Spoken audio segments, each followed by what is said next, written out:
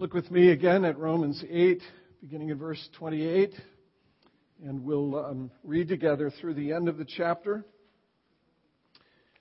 And we'll read through the end of the chapter just to kind of give us a taste of things to come. We're not at those things quite yet, but this will be a taste of what is coming, and how these three verses that we've been camping on do flow into and lead into a whole series of questions that the apostle wants to ask us as we reflect upon the things that he sought to communicate to us in these three verses. So begin with me at verse 28. And we know that for those who love God, all things work together for good, for those who are called according to his purpose. For those whom he foreknew, he also predestined to be conformed to the image of his Son, in order that he might be the firstborn among many brothers. And those whom he predestined, he also called, and those whom he called, he also justified, and those whom he justified, he also glorified. And what then shall we say to these things? If God is for us, who can be against us? He who did not spare his own Son, but gave him up for us all, how will he not also with him graciously give us all things? Who shall bring any charge against God's elect? It is God who justifies. Who is to condemn? Christ Jesus is the one who died, more than that, who was raised, who is at the right hand of God, who indeed is interceding for us. Who shall separate us from the love of Christ? Shall tribulation or distress or persecution or famine or nakedness or danger or sword? As it is written, for your sake we are being killed all the day long. We are regarded as sheep to be slaughtered. No, in all these things we are more than conquerors through him who loved us. For I am sure that neither death nor life, nor angels, nor rulers, nor things present, nor things to come, nor powers, nor height, nor depth, nor anything else in all creation will be able to separate us from the love of God in Christ Jesus, our Lord. Thanks be to God. Let's pray together. Lord Jesus, having given us your word, we want to ask again this morning that you would come and walk among us by your Spirit's power and presence, and take this, your precious word, and press it into the hearts of your people, and minister to them in the deep, deep recesses of their souls, in those places where doubts and fears abound, where unbelief needs to be uprooted, where our subtle idolatries, those gods we trust that cannot deliver, are slain. Do all of this by your word, for your glory and our good. We pray, Jesus, in your name. Amen. You may be seated. Some years ago, over at Beachland Elementary School, long before most of you were a part of our congregation, I shared a story about a little girl named Casey Lichtenstein. There are a couple of folks in the room here who know Casey.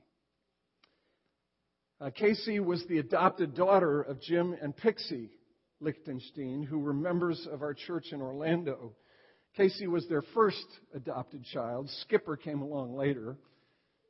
But Casey was their first. And in our church in Orlando, we used to come forward for communion for the Lord's Supper. And when that happened, parents would bring their covenant children. And the elders, as we served the elements to our folks, I'm planting a seed here, by the way.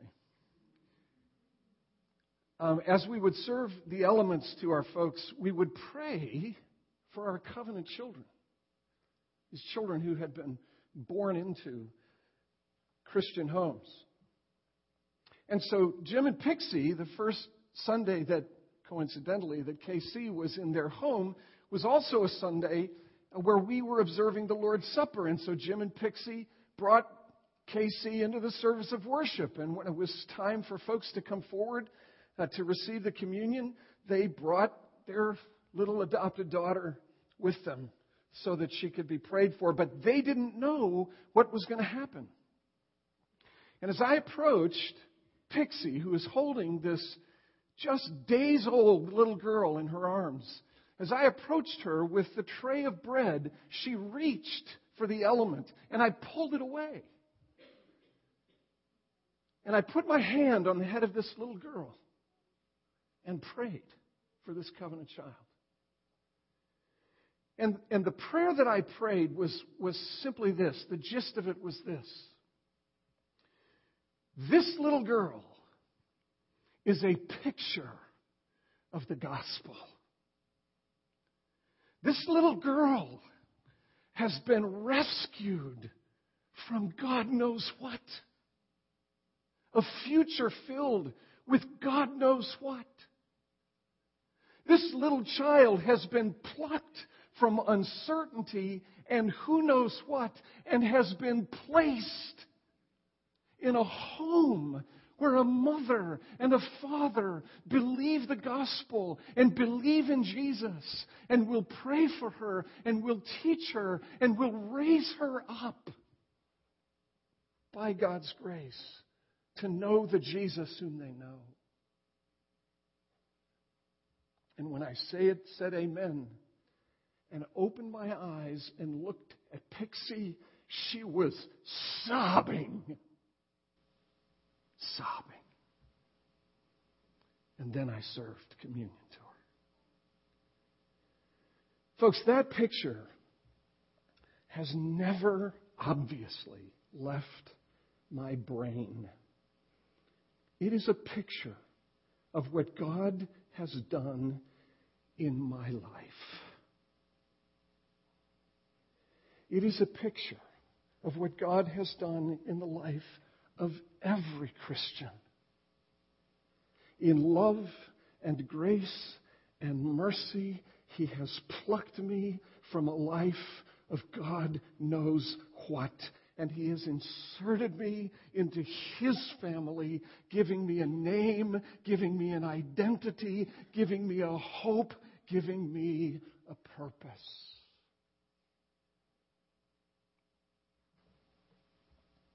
Again, Paul's aim in these verses 28 to 30, is not to be provocative.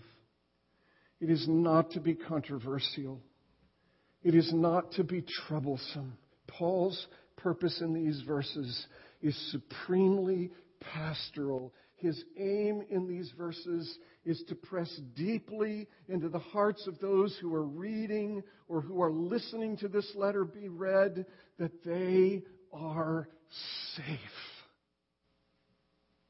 That's what this whole section is about, chapters 5 through 8. But supremely, that's what chapter 8 is about. Paul writing to people in the midst of struggles and discouragements and a battle, a fight, the fight of their lives.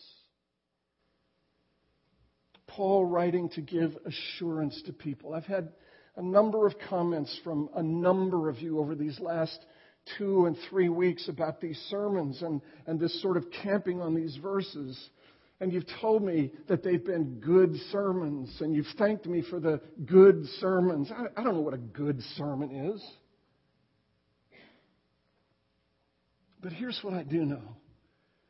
A good sermon, at the very least, is a sermon that helps people. That helps people. And if this camping on these verses, these sermons, has been a help, a comfort, an encouragement, providing assurance to those who fear that they're not safe, who wonder if they're secure, who wonder if there's something they have done or are doing or ever could do that would cut them off from this love and mercy and grace of God. If they're finding that in these sermons there is a measure of deepened assurance, then I am glad for that. That is the ministry of Jesus among us. That's what Paul is concerned about and is aiming at in this whole section and in these verses. So I want to pick up where we left off last week, and I want to continue to wrestle with these things and think about these things, and by God's grace have them be pressed deeply into our souls. We ended last week looking at this word to foreknow. We looked at what good is, and one of the members of our congregation said to me very, very recently, it was so helpful to have some understanding of what good means to God. How God views the good. His purpose for you is a good purpose. A purpose that conforms to His very being and character. A purpose which leads ultimately to the experience of shalom when God stood at the end of His creative activity and looked at everything that He made. He said it's all very good. It was all pulsating with life. It was all pulsating with the reality of His own existence. It was characterized by abundance and liberty and joy and beauty. And that is the good that God has in view for you. And we talked about what it is to be called, that when God calls, it's not like getting a telephone call. It's not like receiving a summons from the court to be a part of a jury.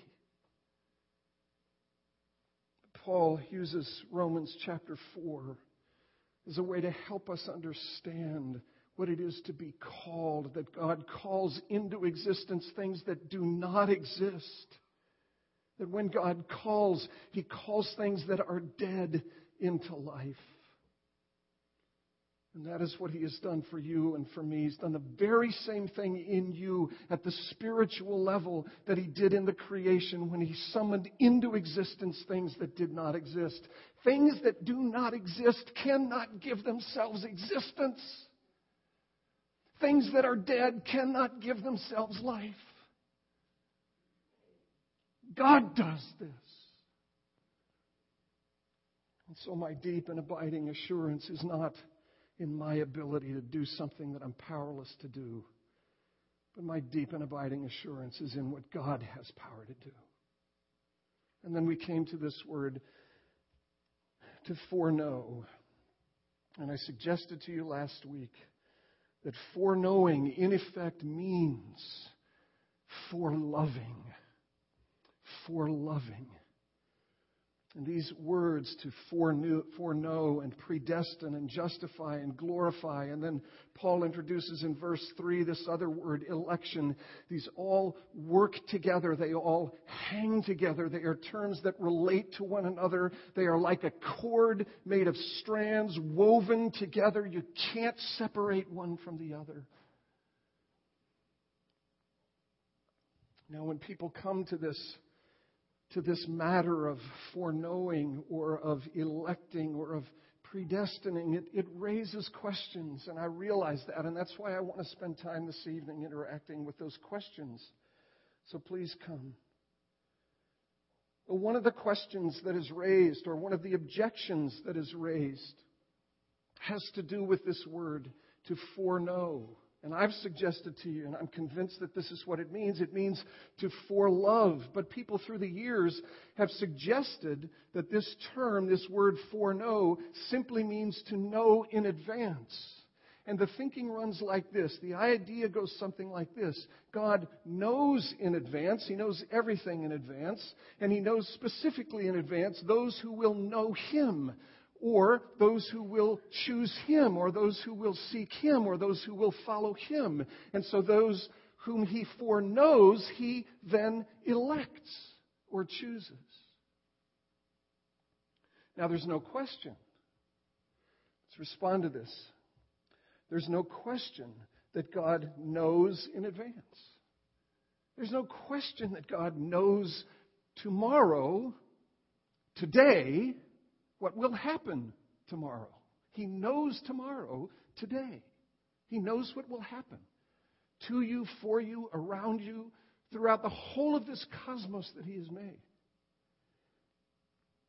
I want to do a bit of a throwback, and I'll do it just briefly, but you'll remember maybe from months ago this whole matter of the nature of the knowledge of God. I don't want to be too abstract or too deep with these things, but I just want to remind you what it is that the knowledge of God encompasses. The knowledge of God encompasses a whole lot more than just the fact that God knows what is going to happen tomorrow. It's even bigger than that. It's even harder to wrap your brain around than that. You don't know what's going to happen tomorrow. I don't. There's only one person in the universe who knows what's going to happen tomorrow. But God knows way more than that.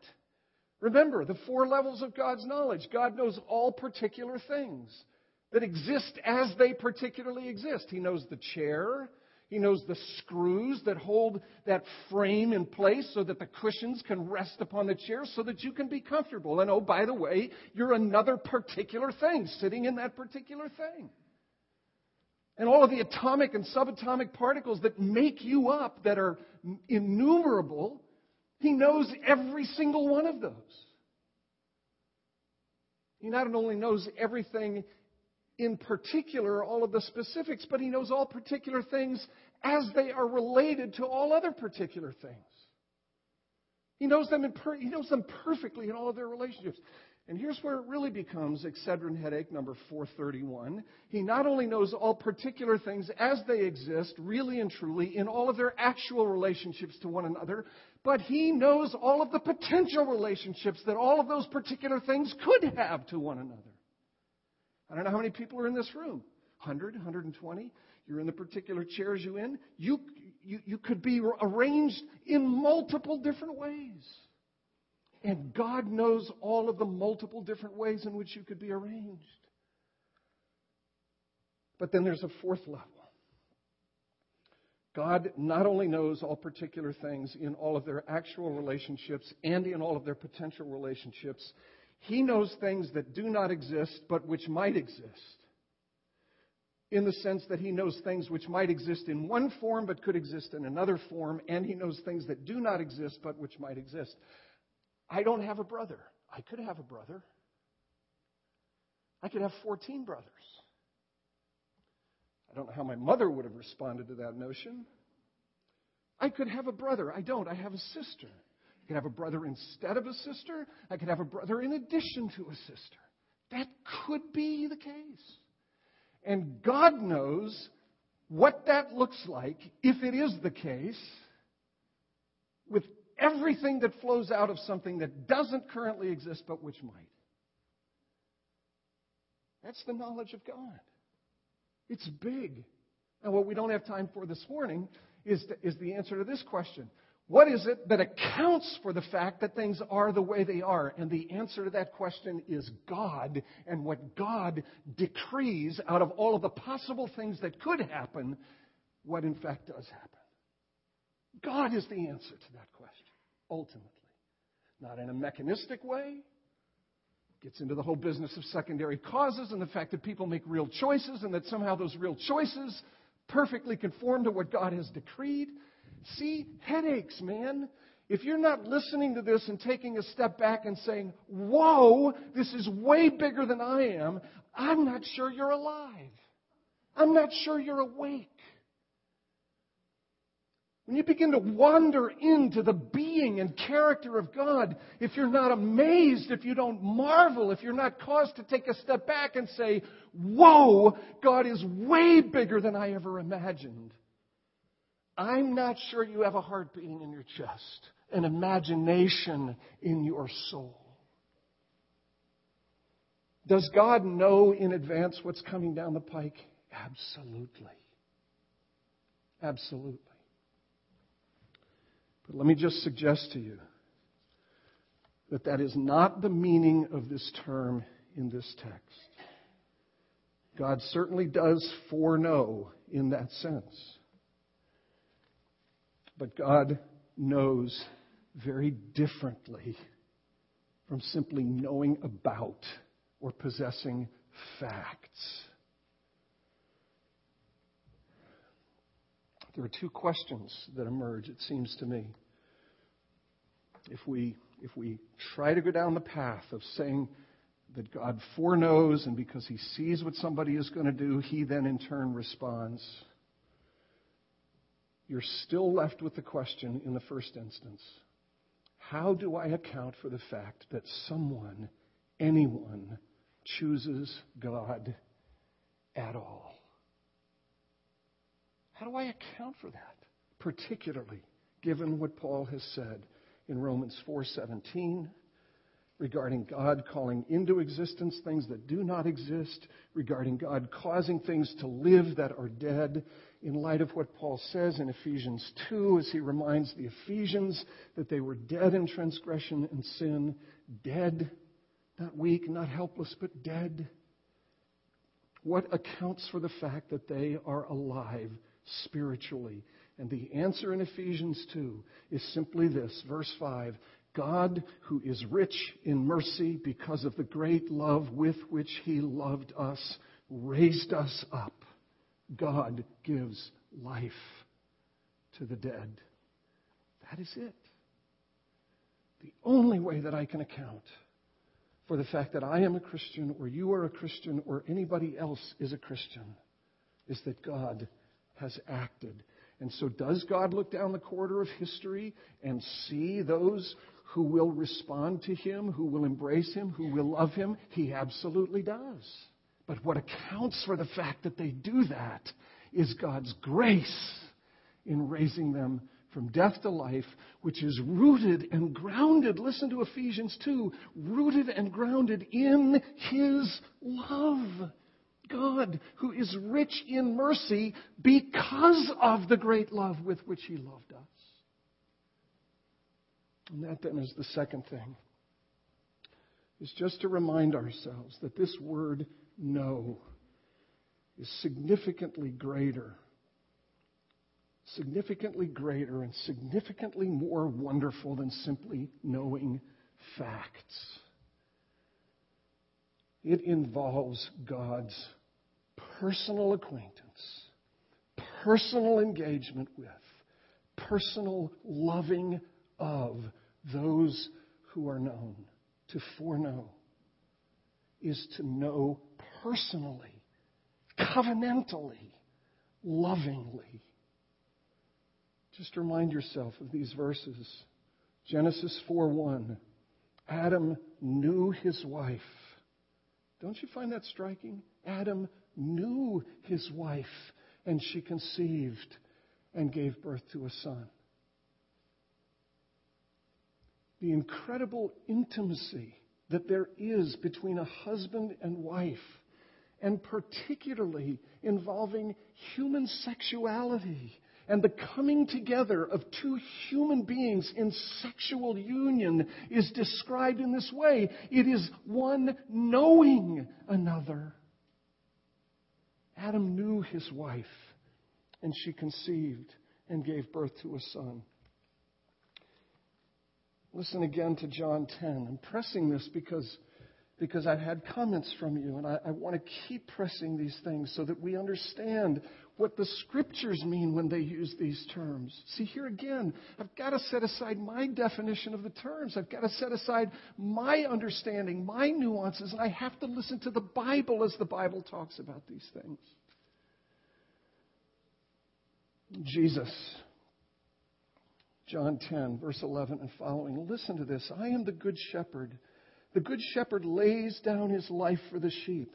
He who is a hired hand and not a shepherd, who does not own the sheep, sees the wolf coming and leaves the sheep and flees, and the wolf snatches them and scatters them. He flees because he is a hired hand and cares nothing for the sheep. I am the good shepherd. I know my own, and my own know me. just as the Father knows me, and I know the Father, and I lay down my life for the sheep. You want to dive into the incomprehensibility of what it is to be a Christian? Do you hear Jesus saying that He knows His sheep in the way that the Father knows Him and He knows the Father? Their union, their love for one another, their delight in each other knows no limit. They don't just know information about each other. Their knowing is mirrored in the knowing of Adam and his wife Eve.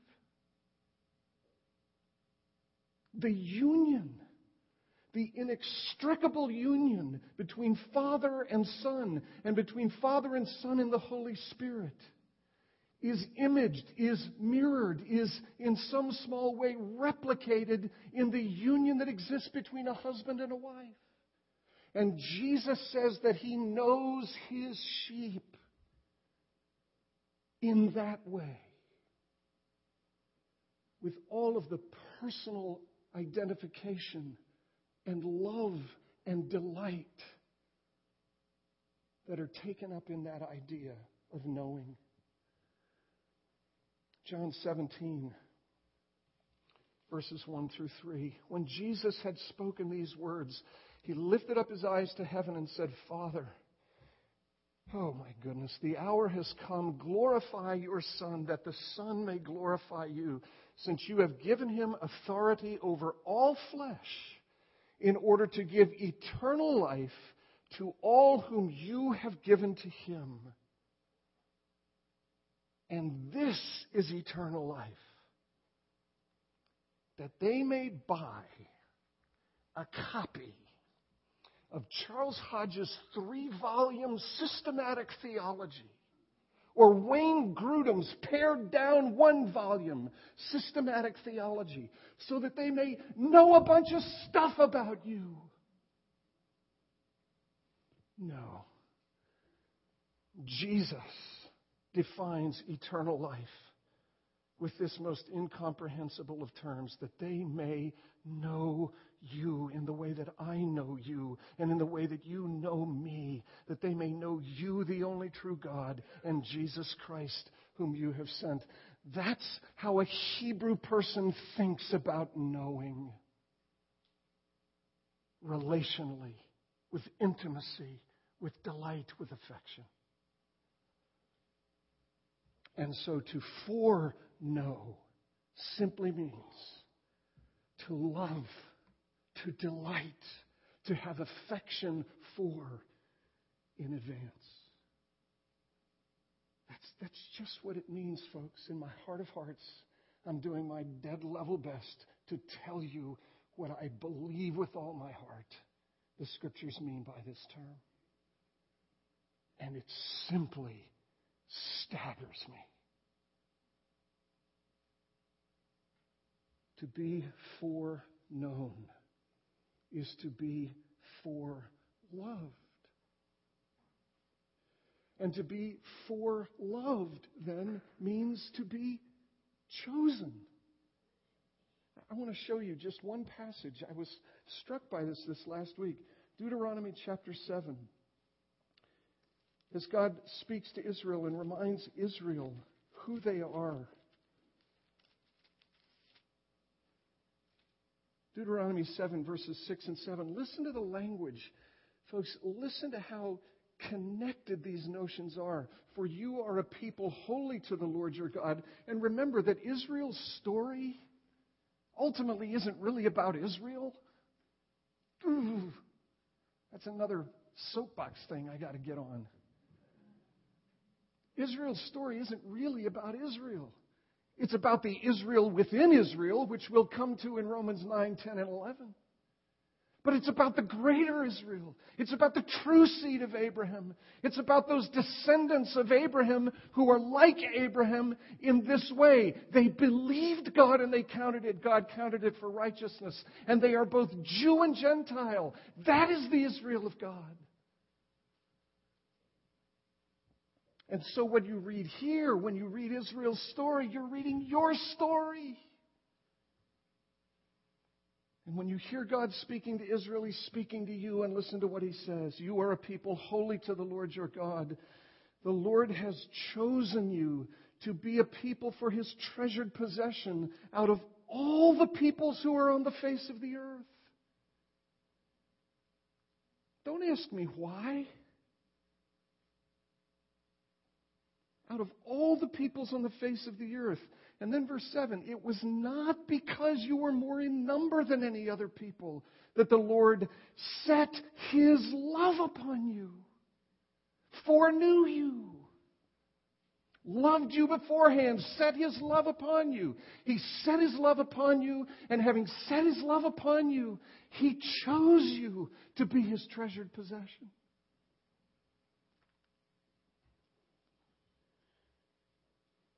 It was not because you were more in number, nor because you were strong, because you were mighty, because you were handsome, because you were pretty, because you accomplished things, because you did stuff. No, for you were the fewest of all the peoples. What is it that accounts for the fact that the Lord set His love upon you? It's verse 8.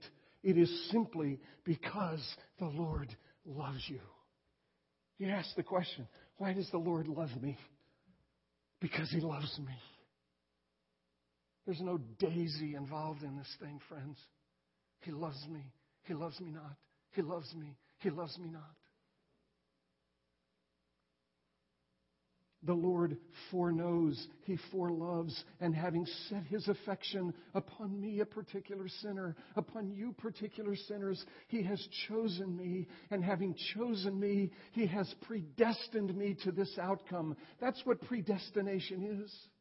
It is simply get this definition, it is simply determining beforehand the ultimate outcome or destination. Election is to choose. Predestination is to determine the final outcome. And what is the final outcome? I've said it to you before. Glory. Conformity with the image of Christ. That you might be like your big brother, your elder brother Jesus. And you might be His younger brothers and sisters and share in all of the blessedness of the inheritance of the elder son. He foreknew, which is to say, He foreloved, and having foreloved, He has chosen, and having chosen, He predestines you to glory, determines your final outcome.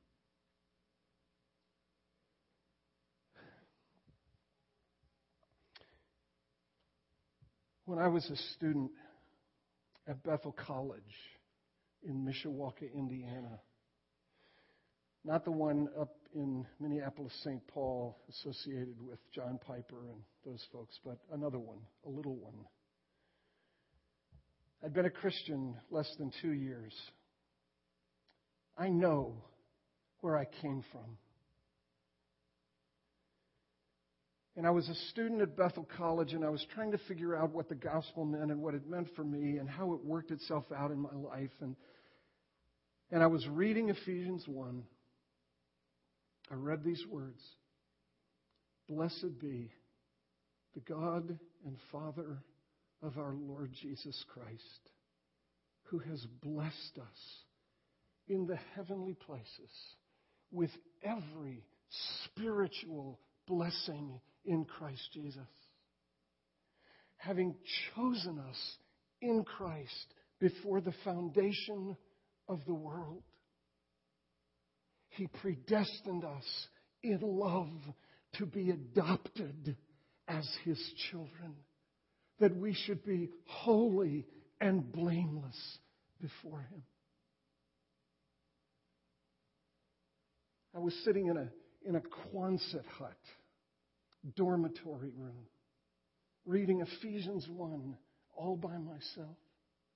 And I'm just telling you honestly, not that your experience should be mine, must be mine. But I'm telling you, I read that first paragraph of Ephesians 1, those first few verses, and I broke down and wept and asked the simple question, why? why, God, should you do this for me? Why me? I know who I am. I know what I am.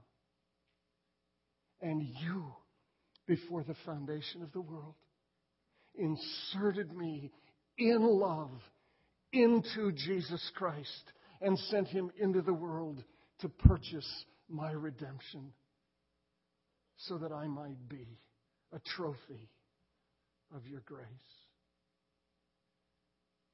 Why me? Folks, what Paul is seeking to do here, again, is ground our assurance not in ourselves, but in God. Willfulness, self-reliance, unbelief, the arrogance and the pride that we inherited from our first parents, Adam and Eve, an arrogance and a pride which say, I will be God, I will be the author of my own salvation, I will be the determiner of truth, I will be the one who determines what reality is to be like, is a deeply rooted arrogance and pride. And even among Christians, in me and in you, it continues to seek to insinuate itself into our understanding of the gospel. And Paul is seeking to drive us outside of ourselves, that our assurance might be grounded not in me, but in Jesus. If my believing is the final explanation for my believing, if my believing is the final ground of my assurance of my acceptance with God, what happens when my believing falters? If my performance, what I do, the right things I do, the good things I do, if that is the ground of my assurance, what happens when I do the wrong things? If my religious experience, okay, I'll get in trouble for this one, but I'm going to get in trouble. I'm going to run the risk. I've never listened to a sermon by Joel Osteen. I've never read one of his books, but I wish he would wipe that smile off his face, because the smile doesn't last. If my assurance is grounded in my experience of the love of God, I'm in deep trouble. Paul, in these verses, is seeking to drive me out of myself and to ground my assurance not in who I am, what I've done, that I believed, that I know certain things, that I have had certain experiences. He is seeking to ground my ultimate assurance, well-being, hope, peace, comfort in God Himself. He is seeking to ground your assurance in this, that you have been loved for a very, very, very long time. And you will be loved for a very, very, very long time. And in the midst of the struggles, you will not stop being loved by the God who loved you, who saved you in the first place, and who will not stop loving you ever. There is one answer to the question for why Casey Lichtenstein is a member of the Lichtenstein family. It is the kindness of her adoptive parents. There is one answer to the question why you are the younger brother or sister of Jesus. It is the incredible kindness of your loving Heavenly Father. That and nothing else. Let's pray together. Lord Jesus, I need this. You know I need this. This is for me, but it is for all of us. Oh, please, ground my assurance not in myself. I have failed you. I have sinned against you. I have hurt you. I have grieved your spirit. I did it yesterday. You know it. You know it better about me than I know it about myself. Ground my assurance not in myself, but in this infinite, high and deep and wide and long and eternal love which you have set upon me from before the foundation of the world. All to the praise of your glorious grace. In Jesus' name we pray. Amen.